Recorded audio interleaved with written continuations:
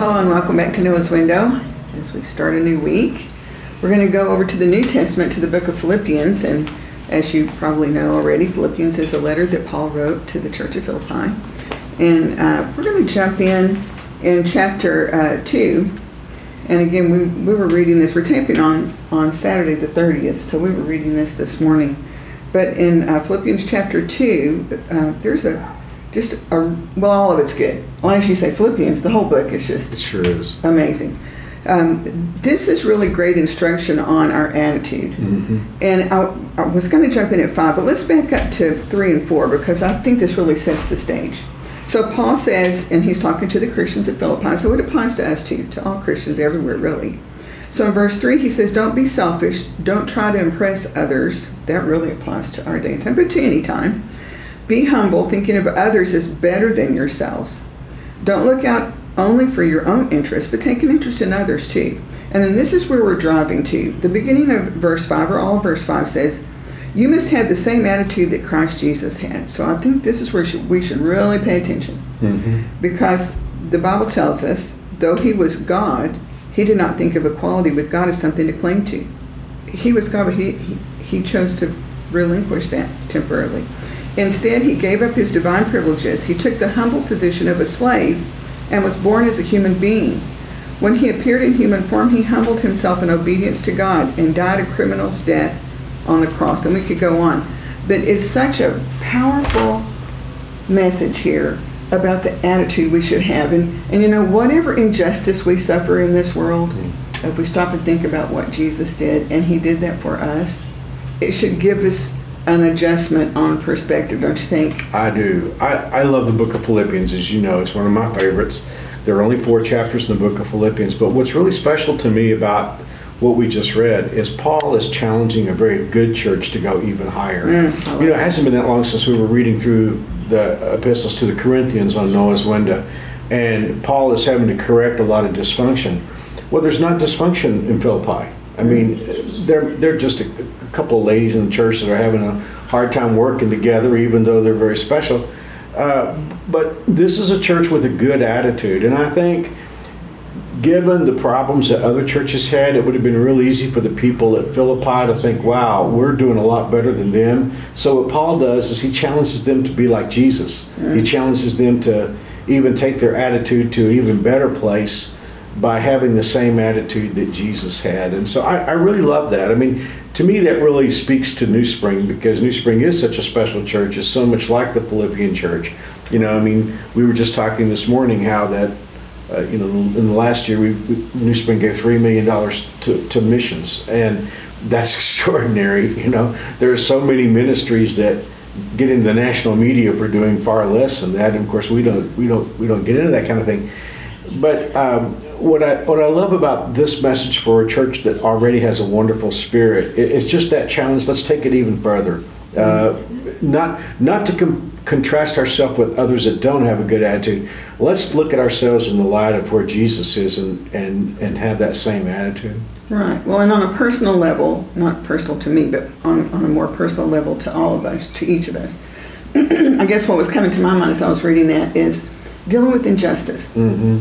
Yeah. Because we all, there's something within all of us that wants fairness. We want things to be fair. And God's going to set things right someday. And God is just and He is fair. But I guess I was just thinking when I was reading that this morning, I know of really good people who, because of an injustice, it's a real injustice, make really bad decisions in trying to set things straight. I remember one young woman who was talking to me who was in a challenging marriage.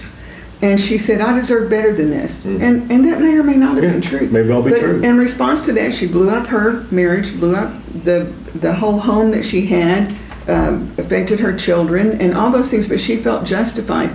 And I think that's a personal message here for us when we do have injustice in our life, to keep in mind being obedient in the midst of injustice, and fulfilling our destiny as God has called us to, and as Christ is our example. I think you're speaking a word that's really important for our time.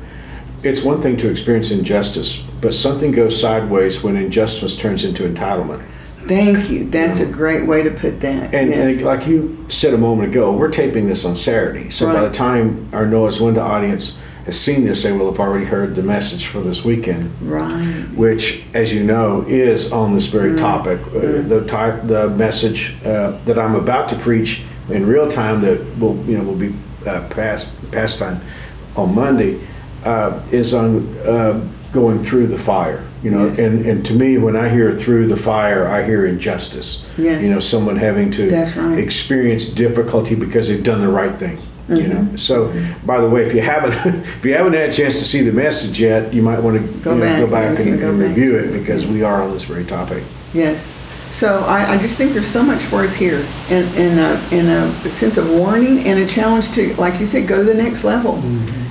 So isn't that great? But I just love every time I kind of start comparing situations here on earth, you remember, wait a minute, this is what Jesus did. Somebody could hear what I said earlier about, wow, the Philippian church was kind of like this stellar church. Why would Paul be challenging them to go to the next level? But the theme of the book of Philippians is joy. Yes. And so he understands that the more they're like Christ, the more joyful they're going to be. Yes. And if we look at how unhappy so many Americans are, a lot of it goes back to that entitlement spirit. Oh, that reminds me, because you mentioned the word joy, the verse that says, Jesus endured the cross because of the joy that he could see on the other end. It's kind of like going through. Well, that's true. And just throw a commercial out there, not this week, but next week, we'll be doing book by book. Yes. And we've got the book of First John, which is also another book that really talks to us about our emotions. Yes. And how that our close relationship with the Lord, our desire to be like him, really brings joy and happiness. Yes, I love that. Yeah. Well, on that note, and I hope that encourages you today. And before we close in prayer, I just want to say a word, because I've heard from several of you over the last couple of weeks, and it's such a blessing to hear from you. It just, knowing that you're listening and watching and that it matters to you is what keeps us going, really. It really does. I think we're getting close to 900 episodes. Yes, I think this is episode 800. I can't remember if it's 85 or 95, but yeah, we're getting up there. Lord willing, we should hit episode 1000 at the end of February if we make it that far. Well, that's true. Wow, and when we started Noah's Window, when I had the idea, I thought we might last 2 or 3 weeks. I sure had no idea it would be 900 episodes. But thank you. Yes. Because you're the ones who make us want to do that. I mean, if we're a blessing to you, because really, Mary Alice and I are just taking a normal morning conversation. We're just turning on the camera. And turning on the camera. But if it's a blessing to you, we will sure keep doing that. But thank you for your feedback. It really does mean a lot. Yeah, and if you just pick up the Bible and don't know where to read, just read Philippians. That's a good place to start. You always say it's a great book for encouragement. Well, yeah, I shouldn't say this term because it really kind of is over the edge, but to me it's always my antidepressant, And by the way, I sure don't mean by that if you're on antidepressants you can stop and read the book of Philippians. That's not what I'm saying. I'm just saying it's just such an encouragement to me. Yes, and that's what we want to do here on Noah's Window, particularly, is bring encouragement to you. So I hope you have a wonderful day and a wonderful week. But as we close this morning, Mark, would you lead us in prayer? Yes. Oh God, thank you for having this time together with our Noah's Window family, that we can join together and hear a message from you. And Lord, help us to keep our eyes on Jesus, even when we are dealing with injustice and we're tempted to feel entitled. Help us to remember that he didn't feel entitled, even though he was entitled. Well, he was, I guess, if we use that word in a generic sense, he was entitled to all the worship and all the praise and all the beautiful things of the world, but still he humbled himself. Help us to remember that in Jesus' name. Amen. Amen. Well, thank you again for joining us here on Noah's Window. We'll look forward to seeing you back here again tomorrow. That's right. We'll see you soon. God bless.